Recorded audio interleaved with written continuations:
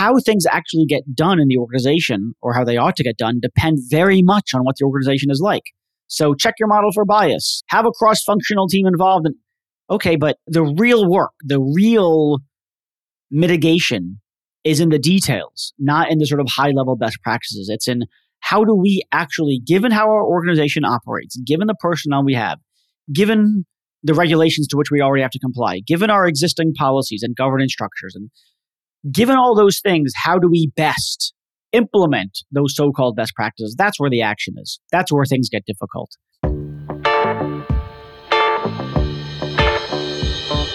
Welcome to Data Framed. This is Richie.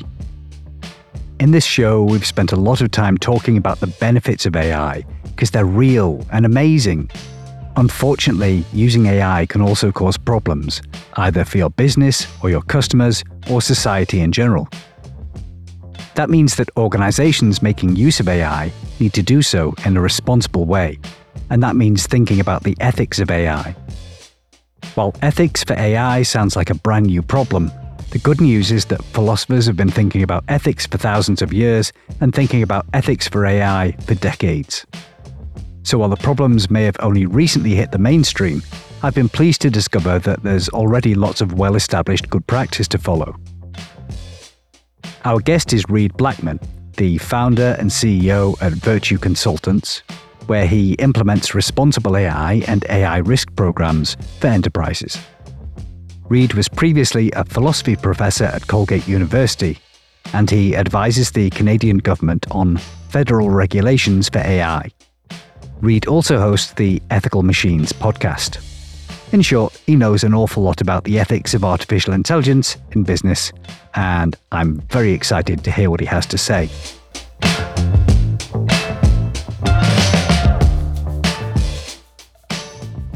Hi, Reid. Thank you for joining me on the show today.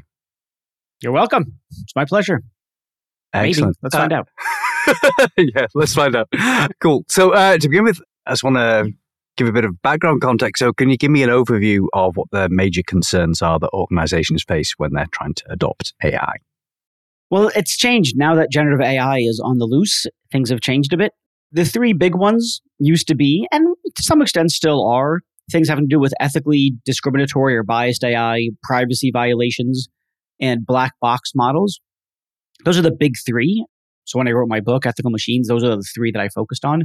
Now that generative AI has come along, and here I'm talking about both generating images, video, text, like large language models like GPT, now those three risks still apply. There's still the potential for bias and black box models and privacy violations with generative models.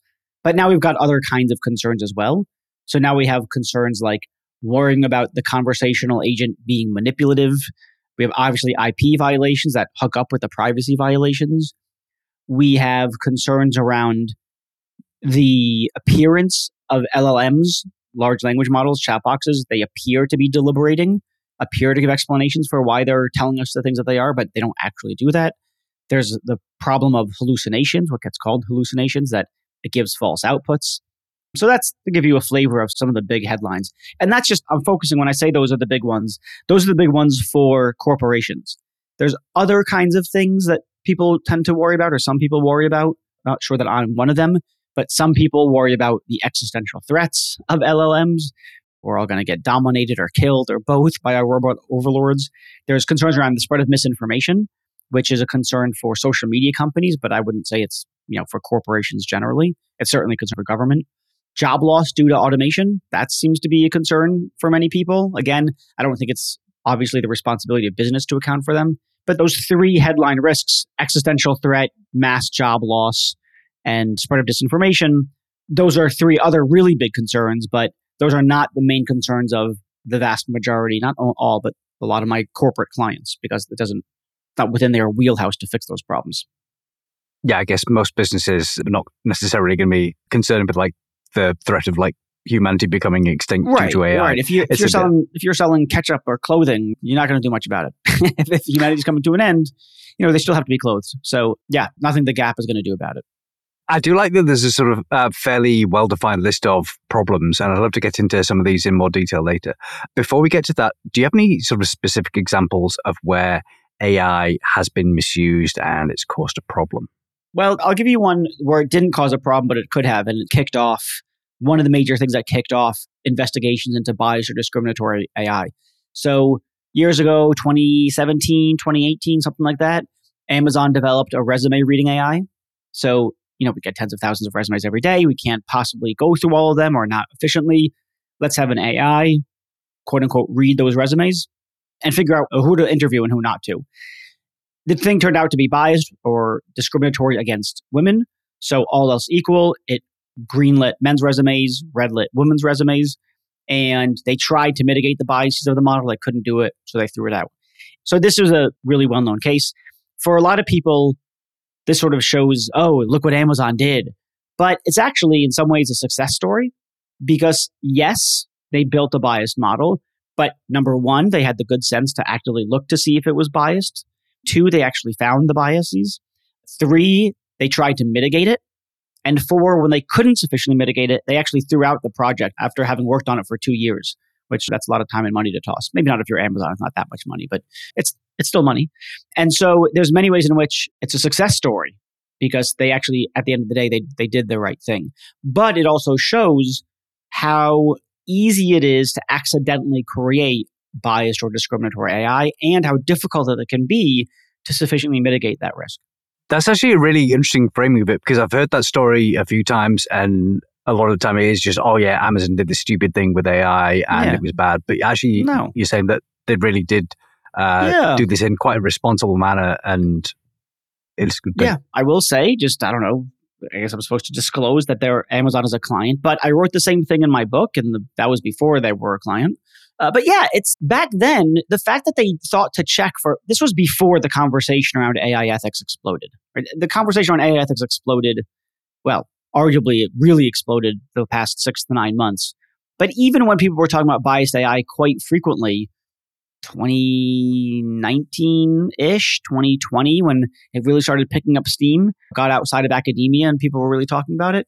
There's exceptions to that, but I mean, these are data scientists and data engineers or AI engineers, whatever you want to call them, that thought to look into this before it was the cool thing to do, so to speak. So it is a success story. And those data scientists were actively trying to mitigate the biases. And it turns out to be a technically difficult problem. It's not a matter of being pure of heart. That doesn't fix your models. There are certain kinds of strategies and tactics that can be quite technical in nature that need to be successfully executed on. And sometimes you can't successfully execute on it due to limited time, resources, due to limited research into the nature of the problem and potential solutions that were available at that time. So no, I think it's a success story. It's a big warning sign. It's a red flag, but that's an AI ethical risk success story. Are there any ways up front, so before you spend several years like developing this AI and then discovering that there's some kind of bias there, are there any ways up front of judging how difficult it's going to be to have an unbiased model or to have some sort of responsible AI model? Yeah, there are various things you can do. I mean, one thing that you want to, first of all, do is think about the way that it might be ethically problematic during the concept phase, when you're just trying to think about should we build an AI solution? And if so, what should it look like? That's a good place. I mean, if you do it after you built and tested and validated and you're just about to deploy or just about to transfer control to your client, let's say you're in AWS and you built it for a client, then you might find the problem and say, oh my God, this is a problem. And they have to go, either you got to ship a bad product or you got to go all the way back to the drawing board, which costs lots of time and money and probably broken contracts, broken promises for when something's going to get delivered. The best thing to do then is to start it at the very opening phase of thinking about of the AI project itself. And then there's other kinds of things you can do aside from thinking about, okay, what are the ways that things might go ethically wrong? Let's say you're talking about bias in particular, which gets a lot of press. You might start thinking, okay, well, one potential source of discriminatory output is the training data. So let's take a look at the training data. Let's take a deeper dive of that. Let's explore the data. Let's analyze the data and see if we might find potential for biased outputs there. So to take one simple example, it's well known. Let's say you're building facial recognition software. You take a look at your data. The training data is going to be pictures of people's faces in particular. And you might take a look and do an analysis and figure out that, oh my God, only 0.01% are Black women. This thing's going to wind up to be terrible at recognizing Black women. So we're going to need to up that training data. We're going to need to get more data, more examples of pictures of Black women's faces in various lighting conditions, et cetera, et cetera. So you can do some data exploration. That's one way. So really, it is all about just making sure that you understand what you're trying to do at the specification phase. So it's cheaper to solve the problems early on rather than later after you've started developing things. Is that? Yeah.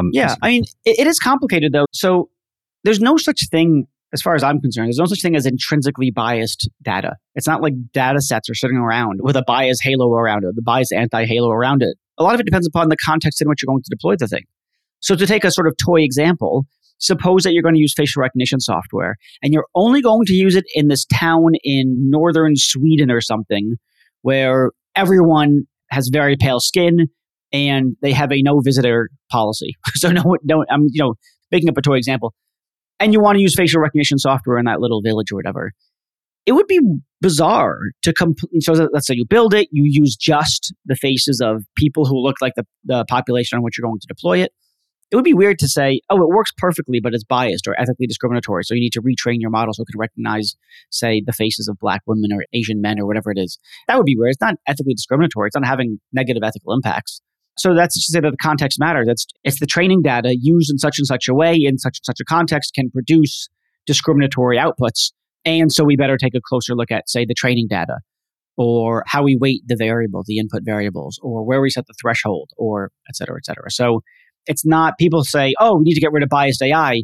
We have to make sure that we have representative data sets. That's just a very narrow way of thinking about bias and bias mitigation in AI. So really it's about getting the right data set for the problem that you're going to be using. That's part of it. Part of it is the right data set, but also it's things like how you weight the input variables. Part of it is the threshold. So to give you an example, let's say you're doing credit rating scores across various subpopulations. And so if they score above I'm just going to make up arbitrary numbers. If they score above a 53.5, they get a thumbs up, they get credit. If they score below a 53.5, then they get a thumbs down, no credit. And it turns out that when you set the threshold at 53.5 for yes, no, you get credit, no, you don't, it's going to have a certain kind of distribution of credit across various subpopulations: Black, Asian, white, Black women, Asian men, Asian women, et cetera, et cetera. So you're going to get this variable distribution across subpopulations. And maybe it turns out that distribution is discriminatory in some fashion. It may be, though, that if you move the threshold to 62.1, again, just choosing an arbitrary number, you move the threshold so everyone above a 62.1 gets a thumbs up, everyone below it gets a thumbs down or whatever. Maybe then the way that it distributes that credit across various subpopulations is non-discriminatory. So we haven't changed the training data. We changed the threshold in order to differently distribute credit across various subpopulations. In this way, stipulating in a non-discriminatory manner. So there's various ways of getting at the problem. There's various strategies or tactics you can use to mitigate an ethically biased distribution. So it seems like this is an example of how you make your AI fair or have some sort of sense of justice about it. So in general, are there steps you can take like to mitigate discrimination from AI? How do you ensure this sort of level of fairness across all these different subpopulations? Yeah, so one thing I might highlight first is that I think at a minimum, we're aiming for not unfair. There's probably, sometimes people talk about what's fair as though there was just the one fair distribution. I think that there's reasonable disagreement about what constitutes a fair distribution. And what people should really focus on is what's discriminatory, what's clearly unacceptable, right? So for instance, if you find, as ProPublica analysis did, if you find that your model, your AI is predicting that Black defendants are twice as likely to commit crimes within the next 2 years as white defendants, holding fixed all other variables, criminal history, socioeconomic status, educational accomplishments. If you hold all those steady and Black people are still predicted to be twice as likely, you might think, okay, I don't care how you think about what constitutes the fair and the just with a capital F and a capital J. It's clear that's just ethically unacceptable. It's clear that's unfair, it's discriminatory, so it needs to change. So I think that companies should think a lot about what constitutes unacceptable as opposed to what constitutes the ideal of justice or something along those lines. And then there's going to be various ways that you think about that. So one way that people, especially computer scientists, data scientists, think about fairness when it's distributing goods across subpopulations like credit or mortgage lending or interviews for a job or admission to a university, there are these various quantitative metrics. So you see how it's distributed across various subpopulations, and then you get a score according to various kinds of ways of scoring for fairness. There's something like 24 plus ways of scoring or metrics for scoring fairness. you can't score well on all of these metrics at the same time. They're mutually incompatible. So if you score well on one test, you're going to score poorly on another, and vice versa. So then you have this question, okay, well then which metric is the appropriate one? And another way to frame that, my preferred way, is what are the metrics or what are the ways of measuring fairness that we think are inappropriate or unacceptable? Let's take those off the plate. And now we have these remaining set of metrics that are reasonable. And then I think you can choose the metric that is compatible with other kinds of concerns that you have, like accuracy of the model. That's really interesting that there are mutually incompatible sort of measures of fairness. Can you give me an example of what one of these sort of measures is? What's the sort of difference? Yeah, so it's going to be, unfortunately, a little bit abstract off the cuff, but suppose you think about fairness as we want to make sure that true positives are distributed equally across various subpopulations. So if someone, say, deserves credit, then they get it. And so whether you're white or black or an Asian woman or an Asian man or a white woman or whatever it is, that the rate of true positive is equivalent across all subpopulations. On the other hand, you might think we want to make sure that false negatives are equal across all those populations. And so then what you might do is you might set your AI to equalize false negatives across those populations. You can't do both of those things at the same time. By equalizing false negatives, you're going to make unequal the true positives. And by equalizing the true positives, you're going to make unequal the true, what did I say? The false negatives, I think. False negatives, thank you. I mean, that's an abstract way. I mean, that's not a very helpful, that's not an example as such, but it's the structure of an example.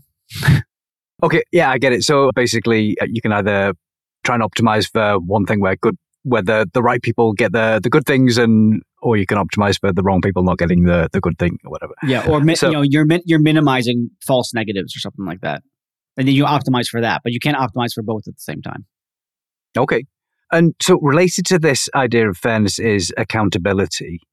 When do you need to care about accountability for AI decisions? So if an AI makes a bad decision, then there are some consequences to say, okay, let's not do this, or let's try and mitigate those bad decisions. One thing to highlight first is that the fairness biases are just one issue. I mean, I rattled off a bunch at the top of the program. There's a bunch of ethical risks. Bias and ethical discriminatory AI gets the lion's share of attention, at least it did before generative AI. And that's for arguably good reason. I mean, it's a pretty big deal, and it's very easy to accidentally create it. But it's really the set of ethical risks. How do we think about accountability with those? So I don't want to limit the discussion of accountability to just be about biased or discriminatory AI, because it really applies to any ways that things can go ethically sideways. Now, look, if the organization builds an ethically problematic AI, goes ethically off the rails, who's accountable, who's responsible? I mean, most generally, it's going to be senior level people. I'm generally not a fan of thinking that it's really primarily the data scientist's fault.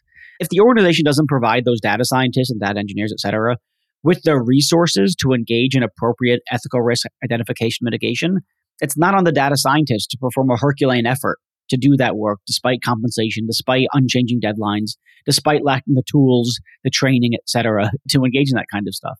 It's up to the organization, senior level officers, someone in the C-suite, like a chief data officer, a chief analytics officer, a chief information officer, a chief technology officer, et cetera. Someone senior level to own an AI ethical risk program who empowers those, frontline defenders, data scientists, data engineers, to engage in the kind of ethical risk due diligence that they ought to do, and to provide them with the resources to not just perform those analyses, but to do something about them, to actually devise and execute on strategies and tactics that will mitigate those biases. What's more, it's incumbent upon those senior level leaders to recognize that data scientists can only do so much. They have a very specific area of expertise, data science or something along those lines, whatever you want to call it. And it turns out, I think, that there's other kinds of expertises that are relevant to identifying and mitigating those risks. So yes, data scientists are part of the picture, but you also might need legal in the room. You might need an ethicist in the room. You might need this is a kind of a lawyer, like a civil rights attorney in the room. You might need a sociologist. You might need a representative of the culture in which you plan to deploy your AI or something along those lines. So there are going to be many cases, especially when they're high-risk applications of AI, where you need a cross-functional array of people thinking about the ethical risks of an application of AI and appropriately mitigating those risks. So if those people aren't present because senior leadership hasn't built the kind of infrastructure where that can be accommodated, then again, you can't expect your data scientists to do more than they can given their training, expertise, et cetera. I think that's a really great point, that some of these skills around ethics are maybe not something that data scientists have been trained in by default. And so you do need someone with is it like a philosophy background? Is that where most ethicists come from? I think that's not inappropriate. I think that can be perfectly appropriate. I'm an ethicist by training. I have a PhD in philosophy. I was a philosophy professor for 10 years. I've been researching, publishing, and teaching on ethics for over 20 years. But I'm not going to tell everyone, go hire an ethicist. They can be relevant, and sometimes they're not. Let me give you an example in which I think they are relevant, which we've already covered, the bias issue. So you got these quantitative metrics for fairness, different ways of thinking about fairness, what constitutes unfair. You want to ask, okay, what are the, and I said this earlier, I glided over it a little bit, but what are the appropriate ways of thinking about fairness in this particular context for this particular use case? And what you mean by appropriate can vary. Maybe you mean ethically appropriate, business appropriate, reputationally appropriate, legally appropriate. There's different ways of thinking about what constitutes appropriateness.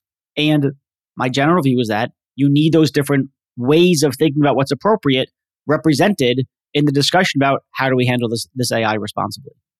But you can't expect your average data scientist or 99% of data scientists to give an effective analysis of what constitutes ethically, legally, reputationally, and business appropriate. That's just beyond their ken. And so once you've got data scientists and legal people and maybe an ethicist, and maybe some other business people, and they're trying to make decisions on this, you've got a lot of people from different teams. So have you seen any organizational structures within businesses that sort of help all these people come together? Yeah, sure. I mean, look, you don't need this for every single use case. One thing I want to stress is that it's not the case that for every single AI you build, you need to have this cross-function. No one's going to do that. It's too much work. It's going to slow things down too much. And so it's really a matter of, one is at least training data scientists, product managers to understand when is something high risk. When does it need to go to that kind of committee? So there's different ways of doing risk scoring. You train your teams to do proper risk scoring. One score means go. One score means talk with the product manager about it. One score means go to the ethics committee, but keep working on the project. One means red, stop everything, don't do anything else until you talk to these 7 people, whatever it is. So it's not the case that I don't want people to think, oh my God, this is we got to get the Avengers together every single time someone builds a model. That's ridiculous. Of course, that's ridiculous. So it's really the high risk stuff. The thing that works well is to leverage existing governance structures, committees, risk boards, whatever it is. Different organizations operate differently. So for instance, some have very strict, very good, robust governance around privacy, where legal might be particularly involved. So maybe you take those existing committees or people around legal, you augment them with, say, an ethicist, or you do additional training for them, and then off you go. In other cases, there's a really good compliance board. And so, okay, it's not the privacy stuff, it's a regulatory compliance board. We're going to leverage that board. We're going to add new responsibilities to that board. Maybe we add additional training. Maybe we added an additional role or two. There's not a sort of one size fits all for every organization, because they're just different organizations have different priorities, different risk appetites. They are structured in different ways. Their policies vary. Some are really privacy forward, some are not at all. You have to add to existing governance in a way that's commensurate with how the organization already works. Otherwise, no one's going to do it. Otherwise, it's too disruptive. Okay, yeah. I mean, I can see how trying to get a lot of people from different teams together for every single AI use case is not going to be very scalable at all.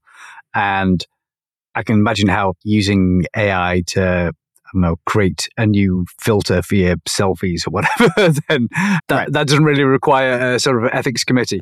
Do you have any sort of guidelines for where you do need to get the Avengers together and care about this stuff? This is not exhaustive, but I think one of the main criterion is something like, does the AI obstruct, hinder, block people's access to the basic goods of life? Something along those lines. So if we're talking about jobs, you need a job to make money, to pay your rent, to pay for your food, to pay for your kids, various whatever, living expenses, frankly, just for kids, let alone extracurricular activities. So jobs, credit or lending for mortgages, healthcare and life sciences, often directly relevant to people's ability to live a minimally decent life. So if it's things to do with the basic goods of life, by which I mean the things people need access to, regular systematic access to in order to live a minimally decent life, then it's probably high risk. If you were making a prediction about when the screws are going to arrive at the toy factory, all right, no Avengers necessary. So really, it's all about the consequences of this and who's going to benefit, who's going to be harmed by this, and how much. It seems like. Yeah, I mean, here's another way to put it. Another kind of standard that's very similar to the one that I just articulated, but probably not exactly overlapping, at least the Venn diagram. If it's potentially going to violate someone's human rights, that would be a pretty big red flag. That seems pretty high risk. If this thing potentially violates human rights, let's someone call Captain America. Absolutely. I can imagine how that's a pretty serious concern for anyone involved in creating that sort of AI. And so I think sometimes when businesses go, okay, let's implement this new AI feature, the focus is going to be around like, what are the sort of the benefits or the harms to the business itself? Do you have any advice on how to make sure that businesses start thinking about like, what are the benefits or harms to their customers or to other people outside the business? I mean, look, if your company is using AI, then you just have to start thinking about the risks involved. It'd be silly not to. Yes, think about the business risks. I mean, there are business risks to it. I mean, it can be a significant investment of capital, or at least a significant investment of personnel, which boils down to for a business is significant risk to capital. So there are risks, but like I said, there are ethical risks, there are legal risks. Given generative AI in particular, which we haven't really talked about yet, there's lots of risk. One of the things about generative AI is that, well, there's two things. One, it's general purpose, so it could be used for all sorts of things, as opposed to non-generative AI or AI circa 2020, earlier, or the first 3 quarters of 2022.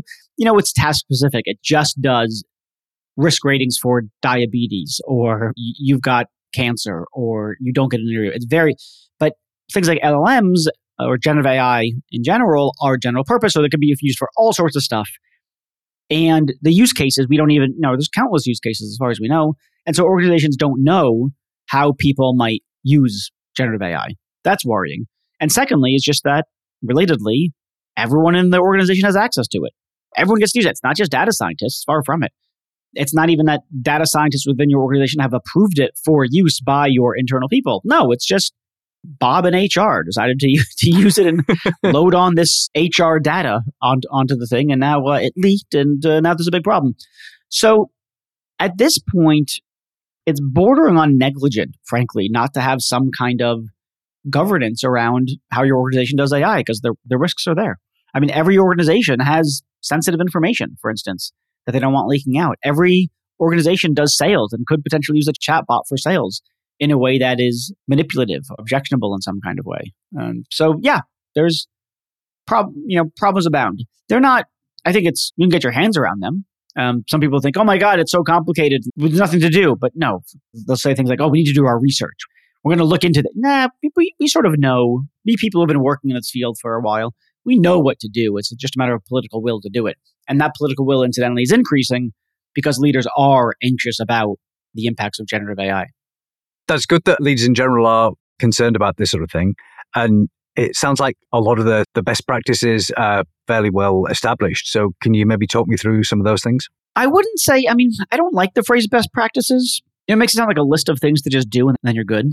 But best practices are necessarily high level. They're necessarily generic. Check your models for bias. Make sure that the training data doesn't violate anyone's privacy or IP. Don't use a black box model in very high risk situations. We could rattle off some quote unquote best practices, but number one, insofar as best practices are agreed upon by the relevant community that this is what is good, we don't have that. We just don't have that kind of universal or widespread consensus, unless the consensus is so high level to be almost meaningless. The other thing is, as I was saying before, is how things actually get done in the organization, or how they ought to get done, depend very much on what the organization is like. So check your model for bias. Have a cross-functional team involved. Okay, but the real work, the real mitigation is in the details, not in the sort of high-level best practices. It's in, given how our organization operates, given the personnel we have, given the regulations to which we already have to comply, given our existing policies and governance structures, and given all those things, how do we best implement those so-called best practices? That's where the action is. That's where things get difficult. I would say difficult, I suppose. Doable, but not clear. The best practices are easy to articulate insofar as the best practices are extremely high level, like vet your models for ethical risks, mitigate the ethical risks, don't violate people's privacy, make sure that your model's not discriminatory, don't engage in manipulative ways, et cetera, et cetera, et cetera. Check your generative AI for hallucinations, for false outputs. No kidding. All right, so it sounds like there is a sort of very high-level set of best practices, but actually the devil's in the details. The million-dollar question then is like, well, how do you stop Bob from HR just posting employee data on ChatGPT? So one take on this is, let's just shut it down within our organization. Let's just make sure that people can't use GPT. We're going to create a firewall or whatever it is around various kinds of access to LLMs. I think this is not a good way of doing things. I think it's similar to telling teenagers to be abstinent and then providing no sex education. It's just a bad idea. Bad things are going to happen because they're going to do it. Both those teenagers and your employees. They're going to use it. They have their own phones, right? They've got their own computers. They're going to use it. So I think, one, you've got to get better, more clearly articulated policy. Here's at least two main things, maybe three. One, you got to front load learning and development. Most people don't know much about generative AI. They don't really know the ethical risks of AI. They don't know the ways in which it can generate AI. They don't know ways in which it can go wrong. So having to educate enterprise-wide becomes more important than it was pre-generative AI, because pre-generative AI, your data scientists owned it and they distributed it. They gave it to people. They could give them instructions. Now with generative AI, since everyone has access to it, now we don't have any kind of real control over the flow over who uses these tools. And so L&D becomes really important. So front-loading L&D. Number two, getting an inventory of who's doing what. So provide those people and tell them about this in your L&D program. Here's what you should do. Here's what to look out for. And here's who you tell that you're doing it, so that we have an inventory and understanding of what's going on within our organization. Otherwise, who knows? I mean, you've got thousands, tens of thousands, in some cases, hundreds of thousands of employees potentially using this thing. You have no idea who's using it for what. And it's going to be so use case specific. And Bob in the background of HR is like, oh, I can use it for this thing, right? That some C-suite executive would have no idea that would be that's a problem that the HR person faces, that Bob faces, and that he might use generative AI to solve. So make sure that there's a method of inventory. And third, and related to the inventory piece, making sure that you have some way of getting them to smell ethical smoke, understanding that they're dealing with some kind of potentially high-risk thing or potentially using high-risk data. Then the means by which they can contact the appropriate risk board or person, whatever it is, to get guidance on how to use this thing appropriately. I like that you said that people need some kind of training around using AI. Are there any particular teams or roles that you think this training is particularly important for? No. I mean, this is the thing with generative AI. It's for everyone. HR, marketing, operations, product teams, sales teams. It's everyone. And so at least some kind of generative AI ethical risks 101 that is deployed enterprise-wide that everyone gets. It's not role specific because it's just everyone, any role, literally any role in your organization can use it for something. Again, that's different. It's different with non-generative AI. Then, okay, you do need specific training for, say, data scientists, right? Your data scientists need to go an extra level deeper. But there's AI ethical risks 101, and then there's AI ethical risks 201. And then 201 is customized on a role-by-role basis, or at least department-by-department basis, or a business unit-by-business unit basis. But no, for generative AI, it's everybody. Training for everyone. I like that. So one thing we've not really talked about, you've mentioned a bit, but is around data privacy. Because I think this is perhaps one of the biggest concerns, especially with generative AI, that someone's going to post some sensitive data. Can you just give me a bit of an overview of like one of the different ways data privacy can go wrong with AI? Okay, so here's a couple of ways. Number one, you use private data. Let's just not even say IP yet. Just people's private data, maybe health data, for instance, in order to train your AI. So you've acquired and used that data in a way that violates their privacy. That's one way. Second way, related to privacy, is the IP stuff. So you use texts by authors, images by artists, and you use that to train your generative AI. So now you've got IP concerns. Another way is a lot of these things can be used as chatbots. They interact with people. The people put certain kinds of information into it, and they don't realize that data is then being collected and used for various other purposes. So you collect new data with the chatbot. That mere possession and use can itself constitute a violation of privacy. Yeah, you got the personal information and then you got the IP risks. And Are there any particular ways that you can go about mitigating these risks? I'll say one other thing is that the data might get leaked. I didn't mention that. So you might share data with generative AI provider, let's say an OpenAI or a Microsoft or a Google or a whatever, and that data might get leaked in various ways. So this happened to OpenAI a few months back where people could see other people's chats, their chat history, not the whole thing, I don't believe, but some of it, or it saw payment information. So the other issue is that there might be nothing intentionally nefarious going on, but there might be a negligent handling of the data, which would then result in privacy violation. Things to do, it's all going to vary. I mean, some people are trying to come up with ways of, for instance, sending data to a third-party vendor like an OpenAI in such a way that third party, that LLM provider, for instance, can't see the data. It's, I don't want to say hashed, but it's, I'm going to say it's encrypted in some fashion or other. So for instance, I was just at the conference AI4 last week and met a company where you can type whatever you want into the LLM interface on your own premises. It gets rewritten somehow. It scrambles the words in a way that it becomes gibberish, gets sent out to an OpenAI or an Anthropic or a Microsoft or a Google. Then that LLM company generates the response, sends the answer back.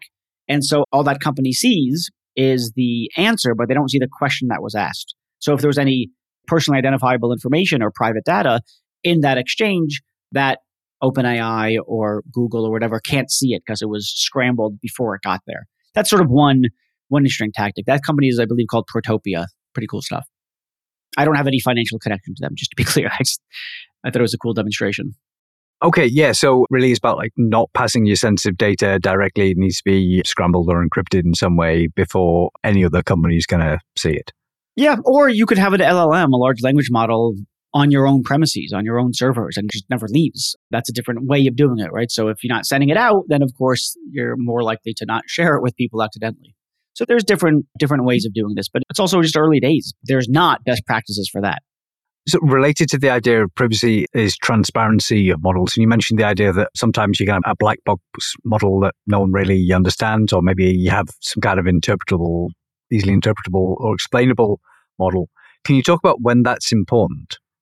There's some controversy here. I probably occupy, I think, a relatively unpopular position within the AI ethics community broadly. So first of all, I want to distinguish between explainability and transparency. So explainability is going to be what's going on between the inputs and the outputs. So you input some data, like here's this person's medical profile, or here's our financial history, and then output something like this person's going to develop diabetes, or this person's going to default on a mortgage, don't give them credit. How did it arrive at the quote-unquote decision? If you can't explain, because the pattern that it's looking at is too mathematically complex to understand, you have a black box model. You have an unexplainable model.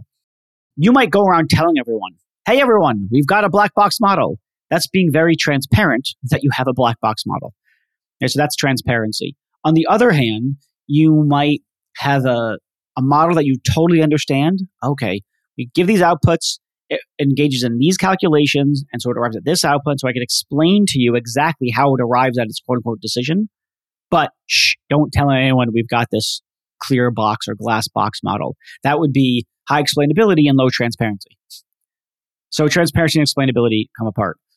There are a lot of people who think we shouldn't have black box models in high stakes cases. It's too high risk. If we don't understand how the thing works, it's not safe to use. That's one line. Another line is, look, as long as you can show that it's sufficiently reliable, sufficiently gives outputs that are sufficiently reliable, that maybe do better, it seems, performance-wise than when, say, humans judge or when you have explainable models, then arguably it's permissible, ethically permissible to use it.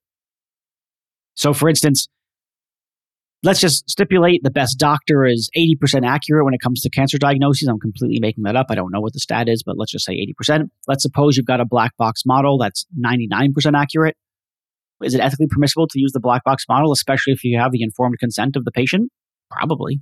So are there any cases where it's the other way around and you would say, okay, we've got something super high stakes and we really shouldn't use a black box model here? So there's one kind of case that gives me pause. So one thing that you might think about is AI in the criminal justice system. So one thing that we're supposed to get in the criminal justice system is what's called procedural justice. So the procedure is In order for the outcome to be considered fair, the procedure by which the outcome was arrived at was fair.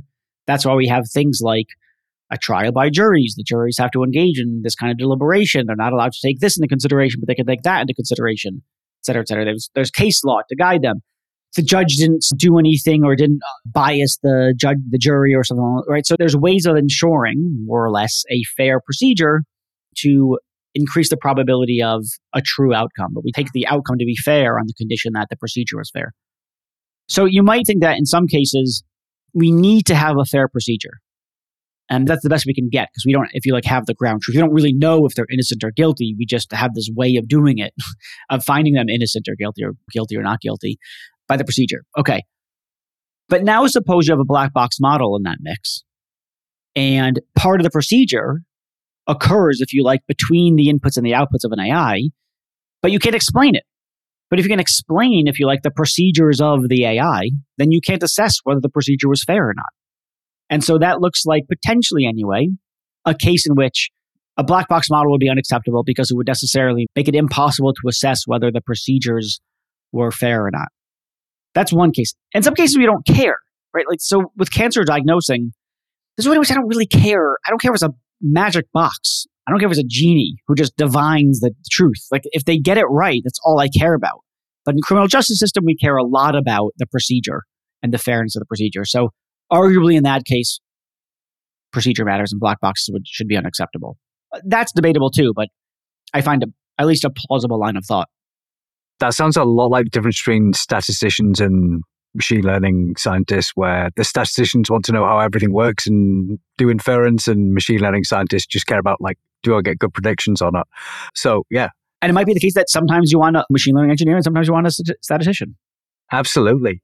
So that's the explainability side of things. Are there any cases where you either really care about transparency or you might say, okay, this isn't important here? Yeah, this is a good question. I mean, you look at any ethics statement, AI ethics statement, everyone's going to list transparency, which is silly because no one is going to be transparent about everything and no one's going to be transparent about nothing. And so you need to be transparent about the right thing at the right time in the right way, which is relatively uninformative.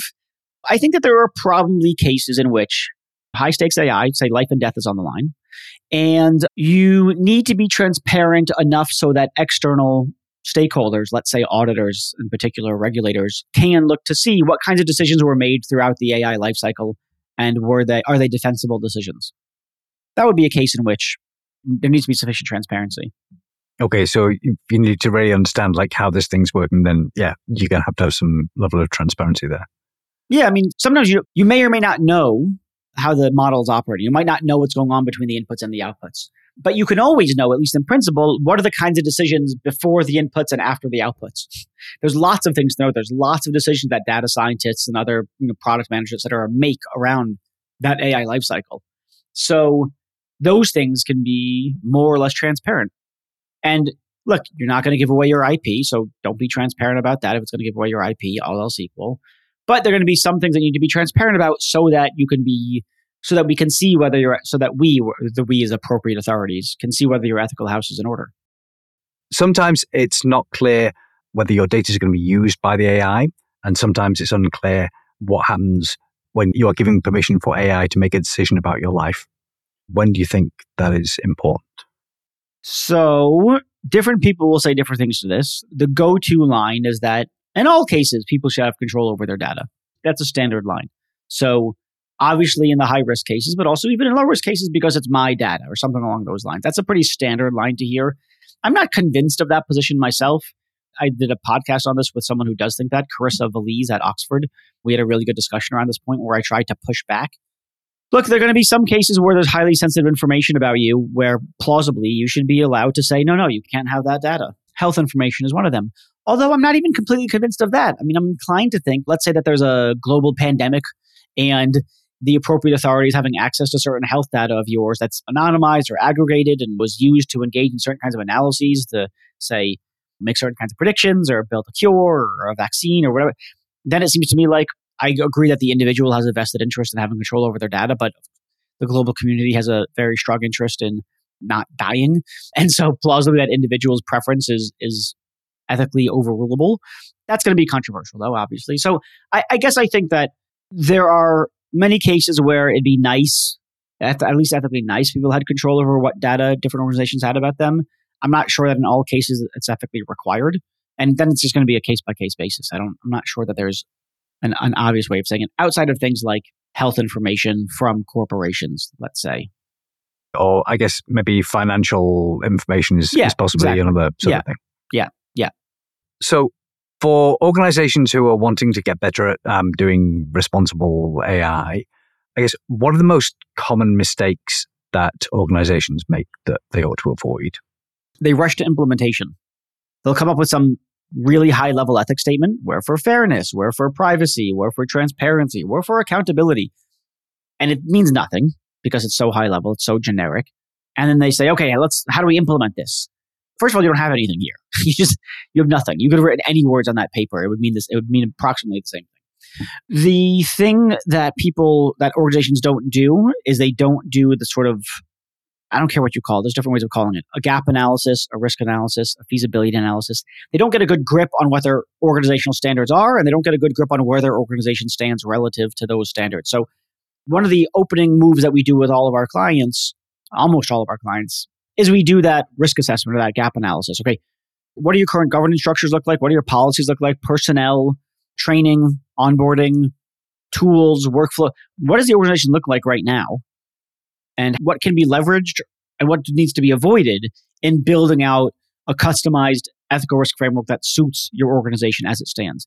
If you don't do that, organizations don't know what to do. Then they just start doing stuff. And then they find that, actually, this doesn't play nicely with other parts of the organization. So for instance, let's just start building risk matrices and risk categories for AI ethics. And that's going to be our thing.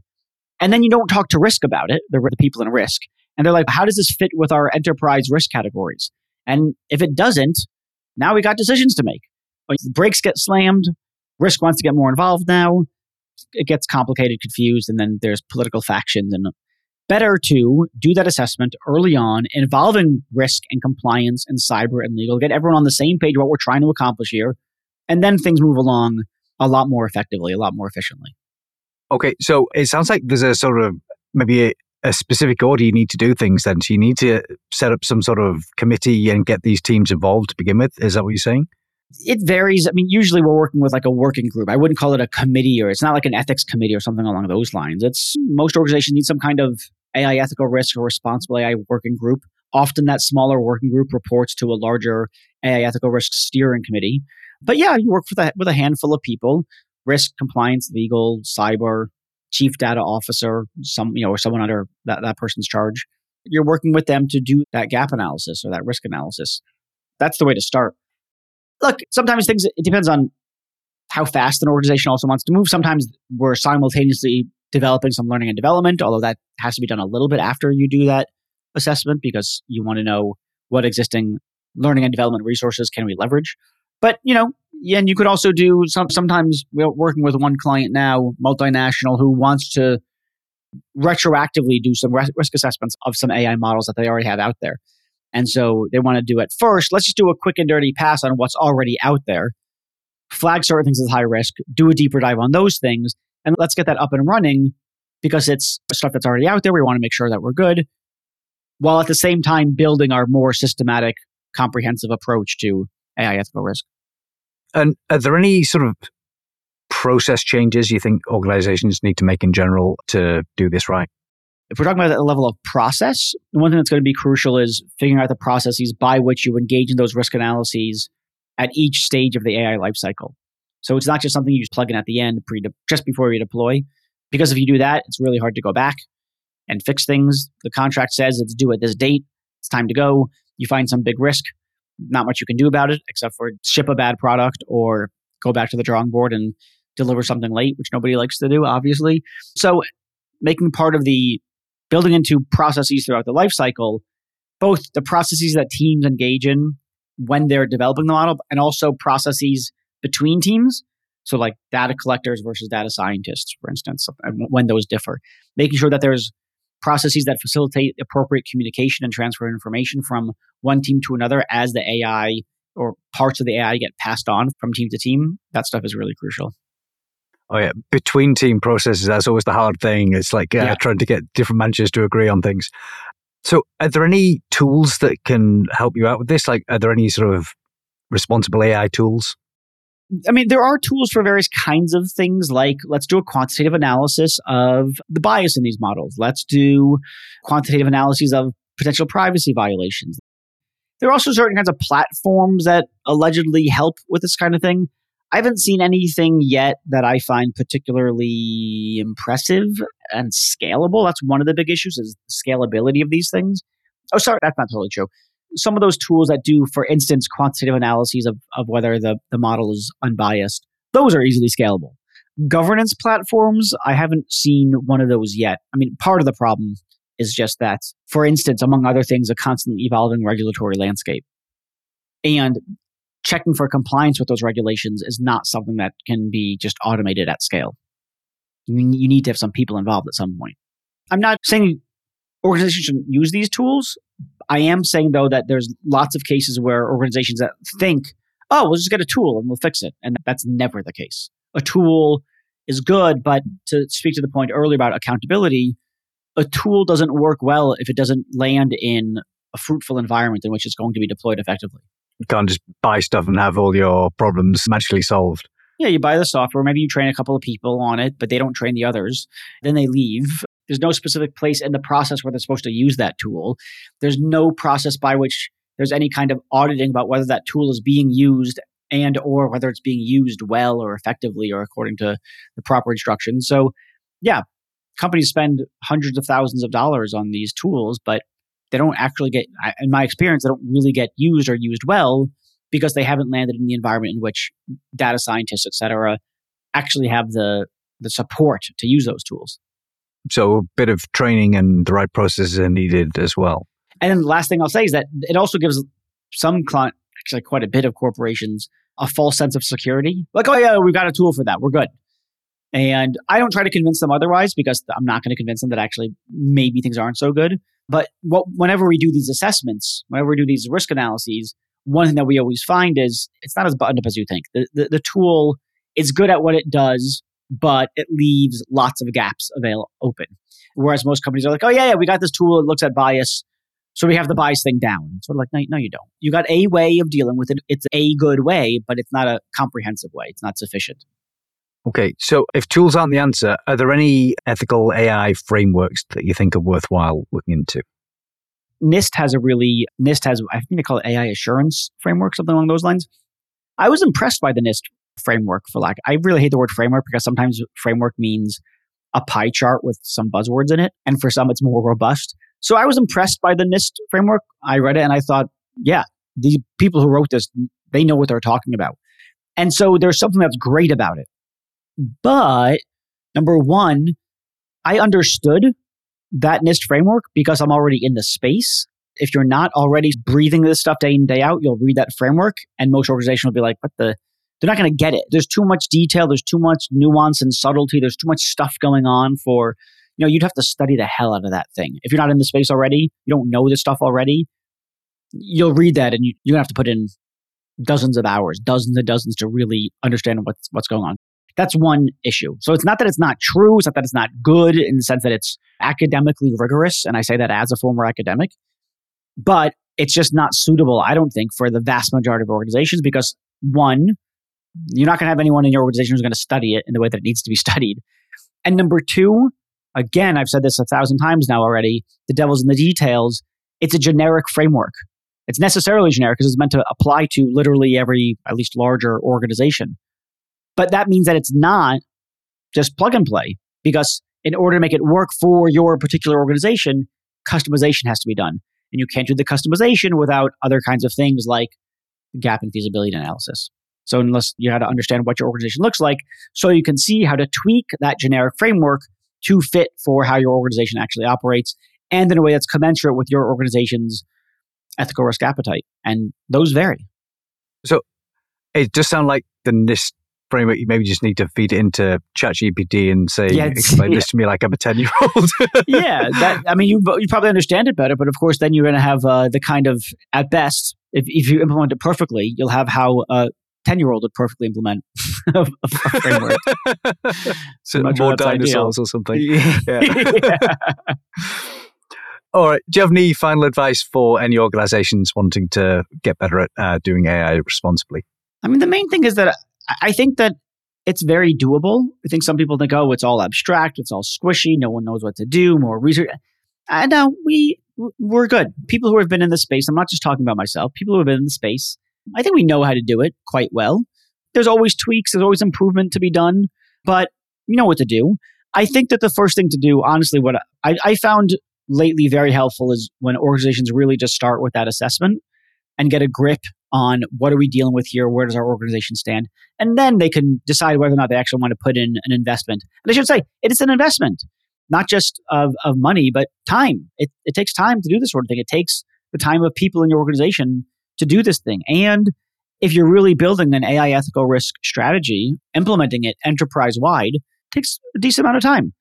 So either if you know you're going to do it, great. But if you're not sure, it seems to me, particularly given generative AI, but not just because of that, at this point, doing some kind of assessment to make sure you understand where you stand and doing something specifically, at least at a minimum around generative AI, I think that's just a must do at this point. That's a great answer, but also I hate that patience is the solution. I always struggle with that one, especially. Well, it's not. It is and is not. I mean, I can't stand when people say, well, we're going to do some more research on this. We need to do some more digging. We need to really understand that. No, that's nonsense. I'm very impatient with that. I think that's a level of patience that I find intolerable because it's either sincere or faux contemplation that is no longer appropriate at this point because we can get the ball rolling. We know what's going on. We know what to do. I do recommend patience in that, look, we're talking about an enterprise-wide strategy. And they're big. We're talking about tens, hundreds of thousands of employees. It's not a tiny lift. So, or a lot of our clients, they don't just plop it down, as it were, but it gets phased in. Because if you don't phase it in, then it's overwhelming, it's too much. And so you figure out, how do we phase this in a way that is sustainable? If you try to do too big of a lift right out of the gate, nothing is going to happen. So some patience. All right. Just enough patience to do things right. Okay. That's right. Nice. Yeah, that's right.